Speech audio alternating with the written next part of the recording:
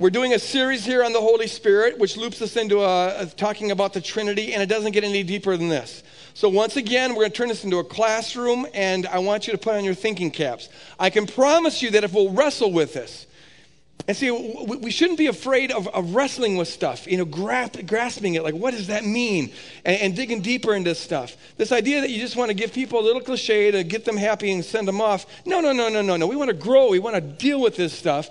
But I can promise you that it will pay off. But it's not the easiest stuff in the world to get. This is about as thick as it gets. And so really put on your thinking cap. I'm entitling this, Participating in the Divine Nature. We're using Luke chapter 1, verses 39 and 40 as a springboard for this series on the Holy Spirit. I'm not really preaching from this text. I'm preaching off of this text. And the difference is this. I'm using this as an occasion to step back and now do a more comprehensive study. So the verse that we're springboarding off of is Luke chapter 1, verses 39 and 40, where it says that at that time Mary got ready and hurried to a town in the hill country of Judea, where she entered Zechariah's home and greeted Elizabeth. When Elizabeth heard Mary's greeting, the baby that we've already read is John the Baptist, and he's already filled with the Spirit. The baby, in responding to the presence of Jesus, leaped in the womb. When you're filled with the Holy Spirit, you tend to leap when Jesus gets around. The baby leaped in her womb, and Elizabeth then was filled with the Holy Spirit. And what we're seeing here is that here in the inauguration of this kingdom revolution, there are things that are taking place that are kind of telling us, they're foreshadowing things that will characterize this revolution. And this verse is telling us that this revolution will be characterized by people being filled with the Spirit and leaping in the presence of Jesus. It will be a spirit revolution, so we're talking about the Holy Spirit. Another passage I want to read before we pray is 2 Peter chapter 1. Where Peter says he has given us through these things his precious and very great promises, so that through them you may become participants of the divine nature. I love that phrase, participants of the divine nature. And that's what we're going to be speaking on here this morning. What does that mean and how do we do it? I want to pray for the message. Could I get some people around the auditorium that will keep me covered in prayer as I am preaching this? Wonderful. Let's pray. Holy Spirit, we're talking about you, preaching about you, exploring some deep things about you. The word says that you are the one that leads us into the deep things of God. Deep calls unto deep. And so, Holy Spirit, we're asking you to take us deeper. Take us deeper. Talking about you, Holy Spirit, is useless if you're not in the talking about you. So come, Holy Spirit.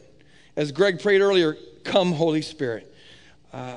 Fill us, Holy Spirit. Baptize us, Holy Spirit. Move us, Holy Spirit. Ignite us, Holy Spirit. Revive us, Holy Spirit. Stir us up, Holy Spirit. Get us out of our lethargy, Holy Spirit. Get us out of our addiction to churchianity, Holy Spirit.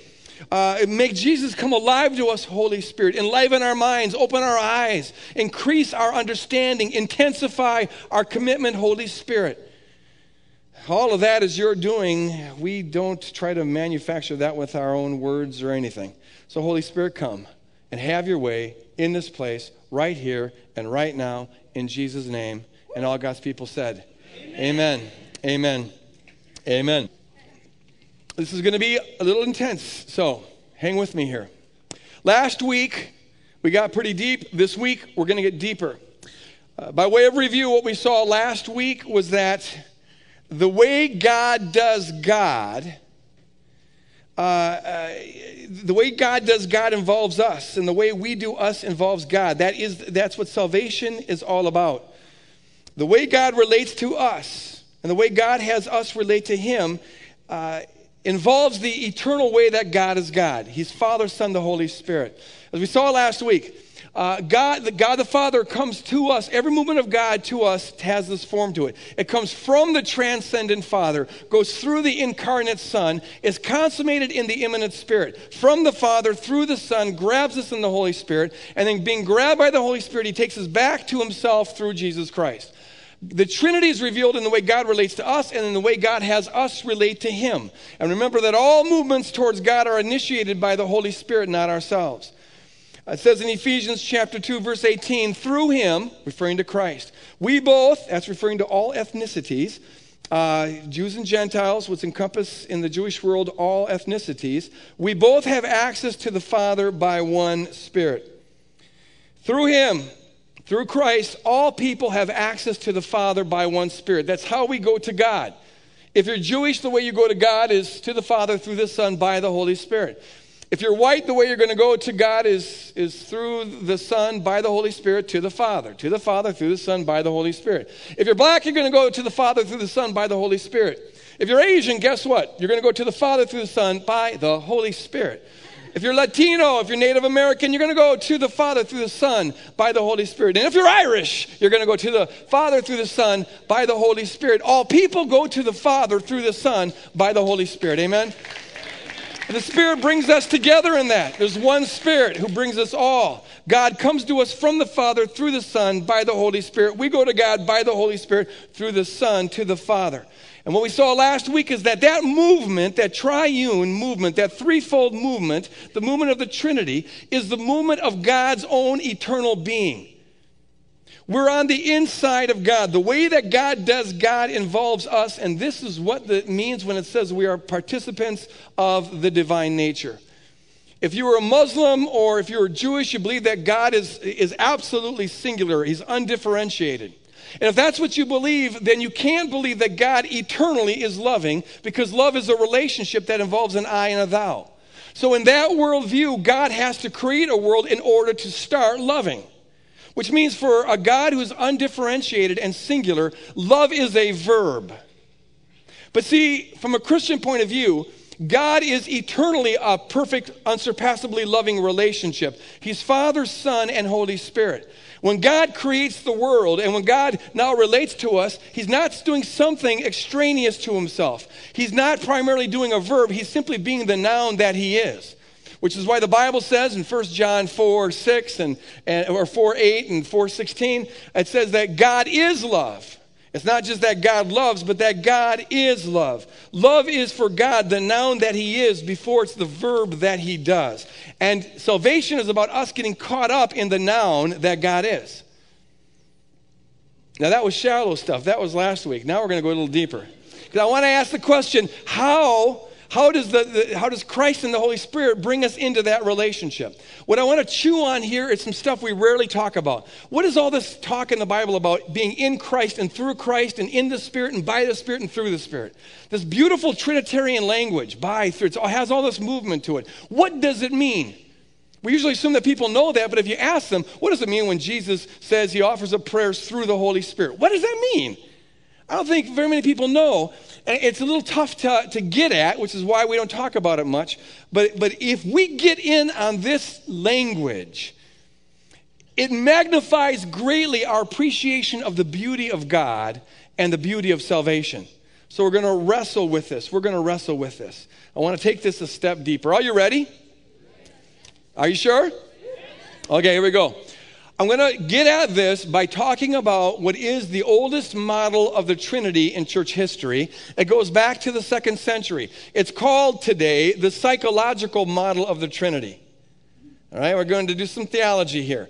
It was a model that was articulated by St. Augustine in the 5th century, but was really perfected by the great Puritan preacher, theologian Jonathan Edwards in the 18th century. It's called the psychological model of the Trinity. Now note, it's a model of the Trinity. It's a map. It's not the territory. It doesn't exhaust all that needs to be said about the Trinity, but it gives us a very accurate and I think profound angle on one aspect of the Trinity. It's based on 2 facts about human beings and 2 facts about God. Here's the 2 facts about human beings. Fact number 1. We saw last week that everything exemplifies or manifests the mystery of the Trinity, because everything that exists manifests a unity that embraces diversity and a diversity in the midst of unity. Every single thing that exists manifests that. So the mystery of the Trinity is a mystery that pervades all of creation.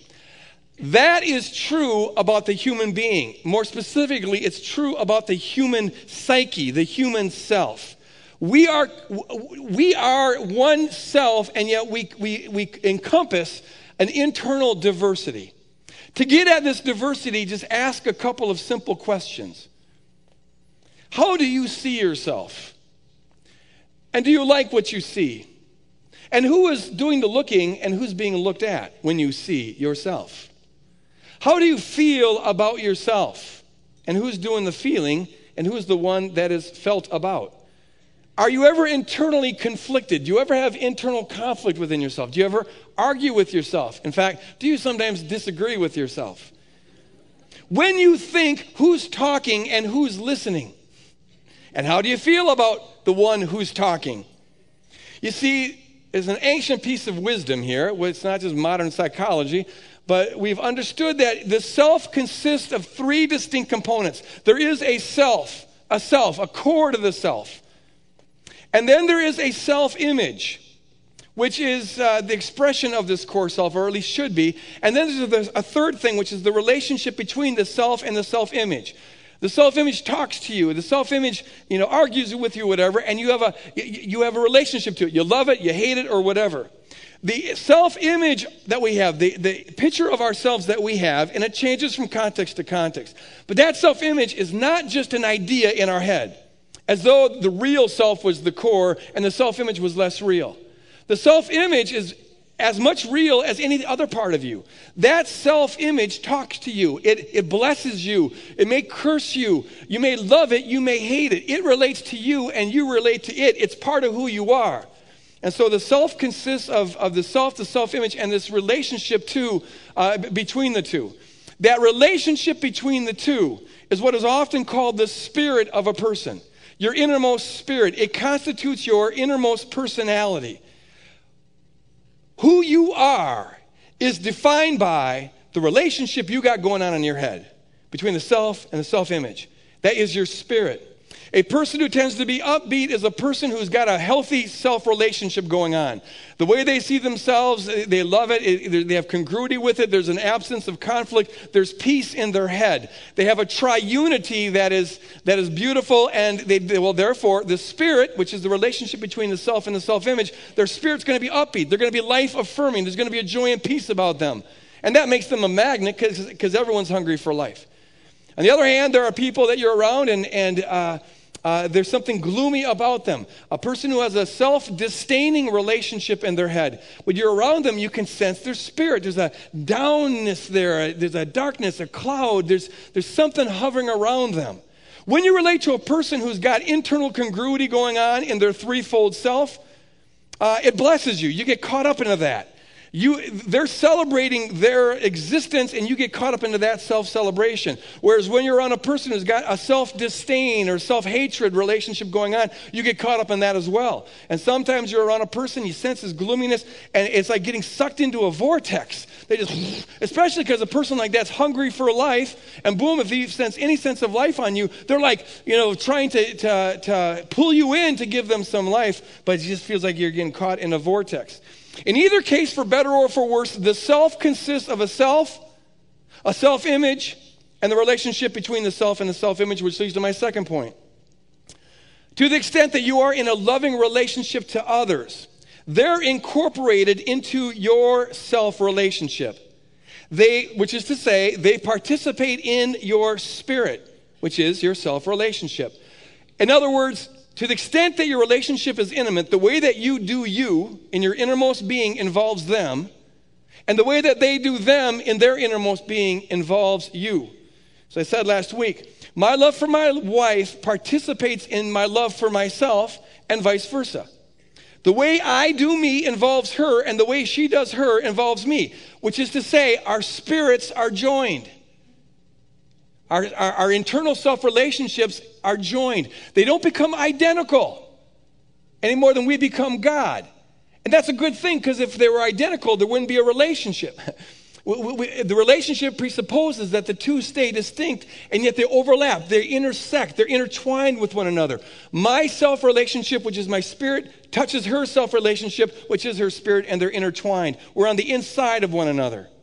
Which is to say that in an intimate relationship, your love is not primarily a verb that you do, rather it's the noun that you are. When I think of myself and when I relate to myself, Shelley is there. And when she thinks of herself and relates to herself, I am there. Part of my loving myself now involves her, and part of her loving herself involves me. And part of my loving her involves loving myself, and part of her loving herself involves loving me. It all gets intertwined, which is why that old cliche is true, that you can't love somebody else unless you love yourself. That really is one of the true cliches that are out there, and there are not many of them, but that's a true one. This works for the better or for worse. If you've got a life-affirming person on the inside of your self-relationship, it blesses you. If you've got a person, however, who's life-negating on the inside of you, it doesn't bless you, it curses you. There are some people who part of their self-image and therefore their self-relationship involves, let's say, for example, a woman has a self-relationship, and part of that involves, under the right conditions, she sees a shaming father reaming a 7-year-old girl out, and she's that 7-year-old girl. Well, the way that she does her now involves her father. There's still that relationship there, but it curses her. This is why one of the main jobs of discipleship and growing in the Christian life is to become aware of the voices in your head, those aspects of your self-image that pollute your internal relationship because they don't speak the truth about Christ. They lie. They communicate things that disagree with the worth that is ascribed to you on the cross of Calvary. And the way to grow in the Christian life is to become aware of them, tag them as lies, and shut them up. And then take the ones that agree with Christ and ascribe worth to you and turn the volume up on those. So the two aspects of ourself is that we're composed of a self-image and a relationship, a spirit. And secondly, love is about getting a person on the inside of your self-relationship and you getting on the inside of their self-relationship. Now let's talk about two facts about God. The psychological model of the Trinity says that threefoldness that constitutes the human self echoes or mirrors and ideally participates in the threefoldness of God, the Trinity, because we're made in the image of God. Here's two biblical facts that ground this. Number one, Jesus is called the Logos and the image of God throughout the New Testament. The word Logos means expression, or it means thought. When God thinks about himself or thinks about anything, it looks like Jesus Christ. And so it says in John 1:1 that in the beginning was the Word, which is the word Logos. And the Word was with God, and the Word was God. Even before creation, when God thought, the word Logos, we get the word logic from it, logic. When God thinks, it looks like Jesus Christ. When God expresses himself, even before the creation, it looks like Jesus Christ. Hebrews 1:3 says that Jesus is the reflection of God's glory and the exact imprint of God's very being. This is what God looks like. Colossians 1, he is the image. In Greek, ikonos, we get the word icon from it. He is the image of the invisible God, the firstborn of all creation. 2 Corinthians 4:4 says the same thing. All of this tells us that God has an image, God has a thought, God has a word, God has an expression, and it's Jesus Christ. Which is why all of our thinking about God from beginning to the middle to the end has got to be centered on the person of Jesus Christ. Here's where God is fully revealed. So mothers and fathers throughout church history have come to this conclusion, that in one sense at least, Jesus is to the Father what our self-image is to us. The Father knows himself perfectly and loves himself perfectly, and what that looks like is Jesus Christ. When God thinks, it looks like Jesus. So Jesus is to the Father what our self-image is to the Father. That's why he's called the image of the Father. Point number two, and this one is not nearly noticed as much. Throughout the New Testament, the Holy Spirit is depicted as the one who is the perfect unity of the Father and the Son. Just as our spirit is the unity, the relationship between ourself and self-image, the Holy Spirit is the relationship between the Father and his image, who's called the Son. There's a broad biblical pattern behind this. The Spirit is always spoken of throughout the New Testament as the unifying Spirit. For example, we just read in Ephesians chapter 2 that we all, Jew and Gentile, all ethnicities, we together have access to the Father through the Son. The Holy Spirit brings us together and does that. The Bible talks about the fellowship of the Holy Spirit, the one who brings us together. The unity of the Holy Spirit, the one who brings us together. The harmony of the Holy Spirit, the one that reconciles us to one another. So the Spirit of God towards us is this unifying factor, which suggests that the Spirit of God in God is this unifying factor. But even more explicit than that, we find that, in fact, the broad biblical pattern in the New Testament is that the Father and the Son relate to one another through the Holy Spirit. So, for example, the Father relates to the Son through the Holy Spirit in Luke chapter 3. It says, now when all the people were baptized, and when Jesus also had been baptized and was praying, the heavens were opened, And the Holy Spirit descended upon him in bodily form like a dove. And a voice came from heaven and said, "You are my Son, the beloved, with whom I am well pleased." This paradigmatic event really is saying something that's true about the inner being of God. The Father blesses the Son, commissions the Son, loves the Son, but he does it through the Holy Spirit. The Holy Spirit brings what's true of the Father to the Son. Throughout Jesus' ministry, you find this pattern. What Jesus does, he does by the Father, or at least by the will of the Father. But it also says all the time that what he does by the Holy Spirit. There's not a competition there, because it's the Father doing it through the Son. And so, for example, by the Spirit in the Son. So, for example, in the book of Acts, it says, God anointed Jesus of Nazareth with the Holy Spirit and with power. And he went about doing good and healing all who were oppressed by the devil, for God was with him. And look at that language there. God, that's referring to the Father, anointed Jesus, the Son, with the Holy Spirit. Now, God was with Jesus, it says. To say God was with Jesus is not to say that the Holy Spirit wasn't with Jesus, because the Holy Spirit is God, and the Father's with Jesus through the Holy Spirit. The point being this. Now, it can get very convoluted very quickly, can't it? But the point is this, that there is the Father relating to the Son, it's mediated by the Holy Spirit. The same is true of the Son's relationship to the Father. So, for example, it says in Luke chapter 10, at that same hour, Jesus rejoiced in the Holy Spirit and said, I thank you, Father, Lord of heaven and earth. The Son blesses the Father, but he's doing it in the Holy Spirit. There's this movement, Father to the Son, Son to the Spirit, Son to the Father, and that movement is the Holy Spirit. So also it says in the book of Hebrews, very interesting passage. If the blood of goats and bulls, with the sprinkling of the ashes of I always want to say heifer, but I said that once and I haven't lived it down ever since. Heifer. Well, if it's heifer, why isn't it spelled Heffer? For crying out loud. Whoever invented the English language was an idiot. Didn't know how to spell. Okay, the ashes of a heifer sanctifies those who have been defiled so that their flesh is purified. How much more will listen to this, how much more will the blood of Christ, who through the eternal Spirit offered himself without blemish to God, how much more will he purify our conscience from dead works to worship the living God? What does that mean? Jesus offered himself up through the eternal Spirit. See, there's this interesting go-between the Father and the Son who's called the Holy Spirit. And for that reason, mothers and fathers throughout the church history have come to this insight. Our threefold relationship seems to mirror, at least in some respects, God's threefold relationship. And that's part of what it means to be made in the image of God. Just as our spirit is the relationship between ourself and the self-image, so the Holy Spirit is the relationship between the Father and the Son. Now, this is a model. It doesn't capture the distinct personhood of the Spirit, but no model captures everything. It still is a true model, a true insight. Now, I want to take this a step further and begin to apply it to our life. And you'll see that this has some interesting implications. Listen to this. In the same way that my love for my wife pulls her, Shelley, into the inside of my self-relationship and vice versa, God's love for us pulls us into the inside of his self-relationship, his eternal triune self-celebration. And so in the same way that my wife joins my spirit, her self-relationship joins my spirit, my self-relationship, so also in being pulled into God's self-relationship, our spirit is being joined to the Spirit of God. We participate in the dance of the Holy Spirit, which is what Peter means when he says we're partakers of the divine nature.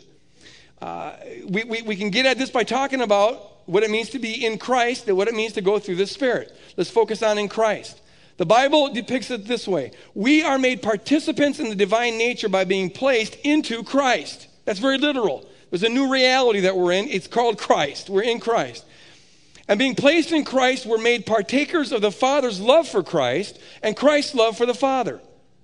Which is to say, we're made partakers of the Holy Spirit, because the Holy Spirit is the love of the Father for the Son and the Son for the Father. When we're in Christ, we're loved by the Father in the process of his loving the Son. When we're in the Son, he loves the Son, and therefore he loves us in the Son. And now we begin to love the Father as we yield to the Holy Spirit. We love the Father with the same love the Son has for the Father. We're now participating in the dance. Over and over again in the Bible, you hear this phrase, in Christ. It's beautiful. We're placed in Christ. For example, in Ephesians chapter 1, it says, "Blessed be the God and Father of our Lord Jesus Christ, who has blessed us," everybody say it, "with every spiritual blessing in the heavenly places, just as he chose us before the foundation of the world to be holy and blameless before him in love. He destined us for adoption as children according to the good pleasure of his will, to the praise of his glorious grace, that he freely bestowed on us." Look at that. In Christ, through Jesus Christ, in the beloved. We're incorporated into him. We're placed in the beloved. We're made holy and blameless in the beloved. We're loved in the beloved. We're made children in the beloved. In fact, the passage says that God had destined us for the adoption of children as children in the beloved, which means this, that from before the foundation of the world, even while God is just dancing as Father, Son, the Holy Spirit, he was dreaming about us. He was dreaming about having a bride who would be a participant in this dance of the Father, Son, the Holy Spirit. From the foundation of the world, he's envisioned a people, a bride, who would be in Christ and blessed in Christ and receive the love that the Father has for Christ and participate in Christ's love for the Father, which is to say, who would be dancing in the Holy Spirit. The passage doesn't mean that God individually picked who would be in Christ and who wouldn't be in Christ. The passage doesn't say that. God wants everyone to be in Christ. But what it means is that if you will yield to the Holy Spirit wooing at you and pulling you, and if you allow yourself to be incorporated into Christ by surrendering your life to Christ, now everything that's true about Christ by nature becomes yours by grace. And so the love that the Father has for the Son, the blessing of the Father towards the Son, all that the Father has towards the Son is now applied to you because you're in the Son.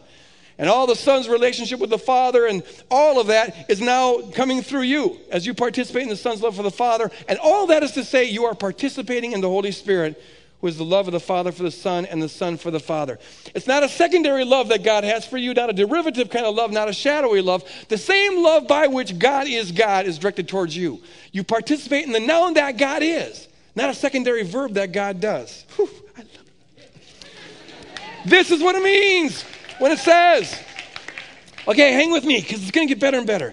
This is what it means when it says we participate in the divine nature. 2 Peter chapter 1, verse 4. You're participating in the noun that God is. This is how God makes us, this outrageous lover. This is how God gets us on the inside of him and gets him on the inside of us. This is how he makes us the beloved. This is how he makes us holy. This is how he makes us blameless. This is how he makes us children. This is how he makes us redeemed. This is how God dances with us and how God dances in us. And this is how we dance with God and how we dance in God. We're put in the beloved and thereby participate in the Holy Spirit. We get caught up in the way that God does God. The way he does it eternally, the way he does it perfectly. We get caught up in the Spirit of God. We become participants of the divine nature. And salvation could not possibly be more beautiful than that. There is no way it could be better. Dream any dream you want, theologize however you want. Salvation couldn't be better than it actually is. Because not only does God give us himself, he incorporates us into himself. We don't become God. The pantheists are wrong. It's more beautiful than that. If we became God, the relationship would be dissolved. No, we stay humans, just like my wife stays my wife and I stay the husband, but our spirits join and we dance with each other. We're on the inside of each other. The intimacy that constitutes God throughout eternity is now shared with us and we participate in that, and it's beautiful. It could not be more beautiful than it is. Anyone who preaches the gospel to you that doesn't sound too good to be true is shortchanging you. Because it's beautiful. It's altogether beautiful. I was in California a couple weeks ago. I got time for this. I got 12. Okay. I was in California a couple weeks ago at Pepperdine University doing some talks. And I was out in the mountains of California, and the sun was setting, and it was just this beautiful red. And it cast this beautiful red glow over the mountains. And I was out looking at this, and I was just overwhelmed. I was looking at the beauty of this, like surrealistic, glowing red mountain top. Oh, it was gorgeous. I was looking at it. I felt like it was so beautiful. If I could be frozen right there and in all eternity, and I wouldn't mind. It's like, this is gorgeous. This is beautiful. And then it occurred to me that beauty, as wonderful as it is a mere fraction, a shadowy, imperfect little shadow of the beauty of God, the one who is the source of all beauty and the one who is beauty in and of himself. And that magnify this 10 trillion times, and we begin to understand the beauty of God. And then I began to think, and I am. God's eternal destiny for me is that I not only will behold that beauty face to face, I'm on the inside of that beauty. I'm going to be dancing with that beauty, participating in that beauty. I'm part of that beauty. I can taste the beauty. The beauty's all around me. It's just mind-boggling, gorgeous. That's what salvation is. When people make it into some little shallow legal transaction or some kind of thing we buy for fire insurance, it just ruins it. It's glorious. We participate in the divine nature. Let's take it a step further. This is who you were created to be. This is who you really are if you'll just yield to this. You were made to be a participant in the divine nature, made to dance with the triune God. This has been God's plan all along. This wasn't a makeshift ad hoc rescue mission contingency thing. No, this has been the plan all along. Now, that Jesus had to die because of our rebellion, that was an ad hoc thing. But the plan to have some way, somehow, God was going to get us into Christ and participating in the Spirit and dancing with the triune God. That was always God's plan. It's why you were created. It's who you really are if you've surrendered yourself to this. In Christ, by the power of the Holy Spirit. Here's what the Bible says. We participate in the Trinity's eternal love, from which nothing can separate us. We participate in the direct communication of the Trinity. We have access to the Father through the Son by the Holy Spirit. We participate in the Trinity's friendship because we're put in God's eternal friend, Jesus Christ. We participate in the Trinity's righteousness because in Christ there's no condemnation and we're made holy and blameless in the Beloved. We participate in the Trinity's fullness because the Bible says that in Christ we're filled with the fullness of God. We participate in the Trinity's blessedness because the Bible says that in Christ we've been blessed with every spiritual blessing. We participate in the Trinity's wisdom and understanding because in Christ, the Bible says, he lavishes on us his wisdom and understanding. We participate in the Trinity's joy and peace because the Bible tells us that in Christ, God gives us his own joy and his own peace, the peace that passes all understanding. We participate in the Trinity's fearlessness because God has not given to us a spirit of fear, but the power of love and of self-control. And we participate in the Trinity's mission to the world because in Christ, God is not afraid to call us his co-workers in building the kingdom of God. Friends, this is who you truly are. You are in Christ, caught up in the dance of the Spirit. And all that is God's by nature, he has given to you by grace, praise God. And to the extent that you know this, you are a free person. To the extent that you believe this, you are made whole. To the extent that you experience this, your life becomes joyful. To the extent that you walk in this, Satan's got no hold on you. To the extent that you get this, you are filled with the peace that passes all understanding. And the goal of Christian discipleship is to get our brains to agree with that, to line up with that, to see ourselves as we're defined in Christ and in participating in the way God does God, in God's self-relationship. Praise God. Okay, look at, I'm going to start to close by saying this. I don't want to get your hopes up. Okay, just keep the thinking caps on a little bit longer. If this is the story you live in, who you are is defined in Christ and through the Spirit, and you're dancing with God. If that becomes your self-image, your self-identity, if that's what you relate to in your self-relationship in your head, then all other sources of worth and esteem fall by the wayside. They're just exposed as petty. It's okay to feel good about how you look and okay about what you do and okay about what you acquire and okay about what you achieve. Feel good about that. But if you know who you are in Christ, it never constitutes your identity. It's a verb that you do. It's never the noun that you are. The noun that you are, if you know what you're talking about, the noun that you are is participating in the noun that God is. And so all other sources of self-esteem, if you've got this eternal dance of the triune God going on, being the best singer in the world, it's nice, but it would never constitute your identity. You'd never suck worth off of it, which means that if it leaves you, you're okay with that. Oh, feel good about your looks, but they're going to leave you. Feel good about your athletic skills, but it's going to leave you. Feel good about your intellectual abilities, but it's going to leave you. Feel good about everything in life. Wonderful. Hallelujah. Thank you, Jesus. But don't let it constitute your identity. And if you know who you are in Christ, there's no temptation to let it constitute your identity. It's a verb that you do that expresses the noun that you are, but it doesn't constitute the noun that you are. The only thing that constitutes the noun that you are is that you participate in the noun that God is. That came out just right. I didn't say it in any of the services. Secondly, okay, gosh, we're just getting warmed up. Pray for this person who's doing the signing. Because when I get intense like this, I just got so much I want to say. But I want to honor the children's ministry, and so I'm trying to get this in. Yes, good luck. Godspeed to you. Literally, Godspeed to you. Okay, when this is, get this point, when this is your self-image, that you're in Christ participating in the triune dance, then your love for yourself is part of your love for God and vice versa. It's part of one process. And in this way also you mirror the triune God. Look at God loves himself, and now he loves you in the process of loving himself because you're on the inside of his self-love. So also, when we align our triune self with God, our love for God and our love for ourselves are not two separate things. Rather, we love God in the process of loving ourselves, and we love ourselves in the process of loving God. Because we see ourselves as we are in God, just as God sees himself as he's in Christ. You can think of it this way. I can love the artist in the process of loving the work. There's no competition there. And I love his work. I love the work of the artist and loving the artist. It's one and the same movement. And now I find out in Scripture that I am the work of the artist. So I love the work of the artist and I love the artist. And it's one and the same movement. The artwork of God is this. He took a desperate sinner and found a way of getting me to participate eternally in the ecstatic dance of the triune God. That's artwork. And I love the artist and I love the artwork. I celebrate who I am in the process of celebrating who God is and vice versa. There's no competition here, which means we don't need to go to that I'm a maggot theology.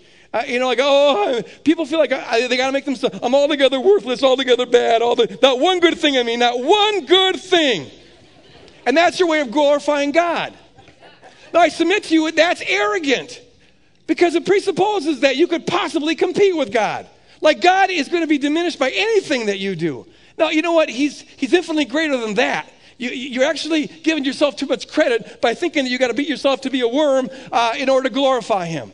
But the more fundamental point is this. You never compliment the artist by insulting his work, all right?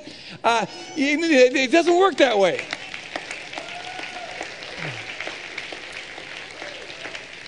Yes, we're wretched sinners. Got that. But I turned from that, and now I'm embracing who I am in the artist's hands, and he's doing something wonderful. He's making me a dancer. He's teaching me how to dance. I'm there swimming with the triune God, and I'll be doing it throughout eternity. And I love me doing that. I love the God who got me to do that. And so loving myself and loving God are one and the same movement. And in doing that, I'm just replicating what God's doing. And thirdly, most difficultly, most challengingly, most complexly, but also most beautifully, when this is your self-image, when you see yourself as you really are dancing with the triune God, your self-love mirrors and participates in God's self-love. For both are centered in the person of Jesus Christ. God sees himself and loves himself in Christ, and I see myself and love myself in Christ.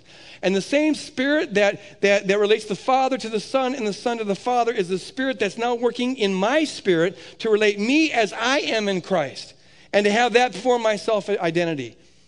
Let me put it this way. As the Father loves the Son through the Spirit, I love the Son through the Spirit. As the Father defines himself in Christ, I define myself in Christ. As the Father loves me in the process of loving himself in the Son, I love the Father in the process of loving me in the Son. My triune self-relationship mirrors and participates in God's triune self-relationship. For myself is rooted in Christ just as God's is. Let me put it like this. As God loves me in loving himself in Christ through the Spirit, I love God in loving myself in Christ through the Spirit. This is why it's so important to believe that Jesus Christ is fully God and fully human. This is the most profound thing in the Bible. It is just, this is right here. Jesus is fully God and fully human. He reveals the truth about God and he reveals the truth about humans because he is fully God and fully human. And the very same one who reveals the true God reveals the true human because the true human is who the true human is because of who the true God is. He embodies them both. And so as I love, that's why the Bible calls him the truth. He uncovers the truth about God and the truth about humans. And so in the process of knowing who I am in Christ, as the Spirit brings me to Christ, I love God, and I love myself as the one who's loved by God. I know the true God in the process of knowing me as the one who's truly loved by God in Christ through the power of the Spirit. And all this in Christ and through the Spirit language, which is otherwise so opaque. All of it in the end reveals this. It reveals how profoundly, deeply we're on the inside of God, and how profound and deeply God wants to be on the inside of us. He participates in our nature that we might participate in his nature. He participates in our self-understanding that we might eternally participate in his self-relationship. We're immersed in the Spirit, which is to say we're immersed in the eternal way that God does God. And the goal of life is to have that immersion into his Spirit define our innermost spirit. And now we manifest at least one central dimension of what it is to be made in the image of God. So I close with this question. Or these questions. How really do you see yourself? Do you see yourself in the beloved? Do you really see yourself? Is that truth greater than the voice of your hollering father reaming you out at the age of 7 for something you didn't do? I mean, is that the story you live in? Do you really see yourself participating in the divine nature? Do you see your life as a dance in your head and a dance in God, and it's a dance in your head that reflects the dance that is in God? Do you see yourself immersed in the Spirit? Ask yourself this: does your spirit, the way you do you, does that reflect the Spirit of God, the way God does God? Does the way you relate to yourself reflect the love by which God relates to himself? This is all the Spirit's job. The Spirit's job is to always be drawing us. He's revealing the love of the Father for the Son for the Father by drawing us into the love of the Father for the Son and the love of the Son for the Father. He draws us in, which means he draws us to get God on the inside of us and us on the inside of God. He's the go-between there. I close with this verse. This verse says it all, though I don't have time to unpack it. But let me leave it with you. 2 Corinthians chapter 3. Now the Lord is the Spirit. He's also the Father and the Son, but he certainly is the Spirit. And where the Spirit of the Lord is, there is freedom. Amen. You get what I've been talking about here the last 40 minutes, and you will be the freest person on the planet, because nothing has got a hold on you. This is freedom. And all of us, Spirit unites us all together, doesn't he? With unveiled faces, talking about how our minds have been cleared, seeing the glory of the Lord. The Spirit draws us to see Jesus, as though reflected in a mirror, reflected in our minds. We're being transformed into the same image from one degree of glory to another, for all this comes from the Lord who is the Spirit. Yield to the Spirit, dance with the Spirit, fix your eyes upon Jesus, fix your eyes and your mind upon who you are in Christ. Let that be the story you live in. Let it be the story when you're in a good mood. Let it be the story when you're in a bad mood. Let it be the story when life is going great. And let it be the story when life is just going down the toilet. It doesn't matter, because what's going on around you doesn't affect the story. The story is about the noun that God is, and that doesn't change. And God, by his love and sovereign decree, has made you a participant in the noun that he is, a dancer in the perfect love of the triune God. The beauty and the love and the life that will go on forever and ever. But it can start now. The one thing that blocks it is the lies in our head. Collapse them and dance with the triune God. As we're dismissed, I'm going to say a little prayer, but the prayer team's up here. If you would like to have any need prayed for in your life, feel free to come forward, spend some time in prayer with these folks. If you're here this morning and you not only don't have a clue as to what I'm talking about, but you've never surrendered your life to Christ, or maybe you understand what I'm talking about, but you haven't surrendered your life to Christ, don't leave in that condition. Start the dance. Get involved in the stream. Step into it. Surrender your life. Up here to my right, your left, there's a person who would love to explain what that's about and give you some free stuff. And so I encourage you to take a minute or two out and come up here and get that. Holy Spirit, thank you. As we leave this place, keep on flowing into us. Lord, keep on applying this to our life. Teach us how to dance. Teach us how to dance in the self that you've made us. and to let God be on the inside of that dance. Teach us how to dance in God. Lord, I pray that we would go out increasingly and living life as a celebration of who we are because of who you are. And Lord, may the world see that dance and be pulled into that dance, and may the kingdom of God expand as we go out and live our lives in celebration of you. We give you the praise and the thanks. In Jesus' name we pray. And all God's people said one last time. Amen. God bless you. Go out and build the kingdom.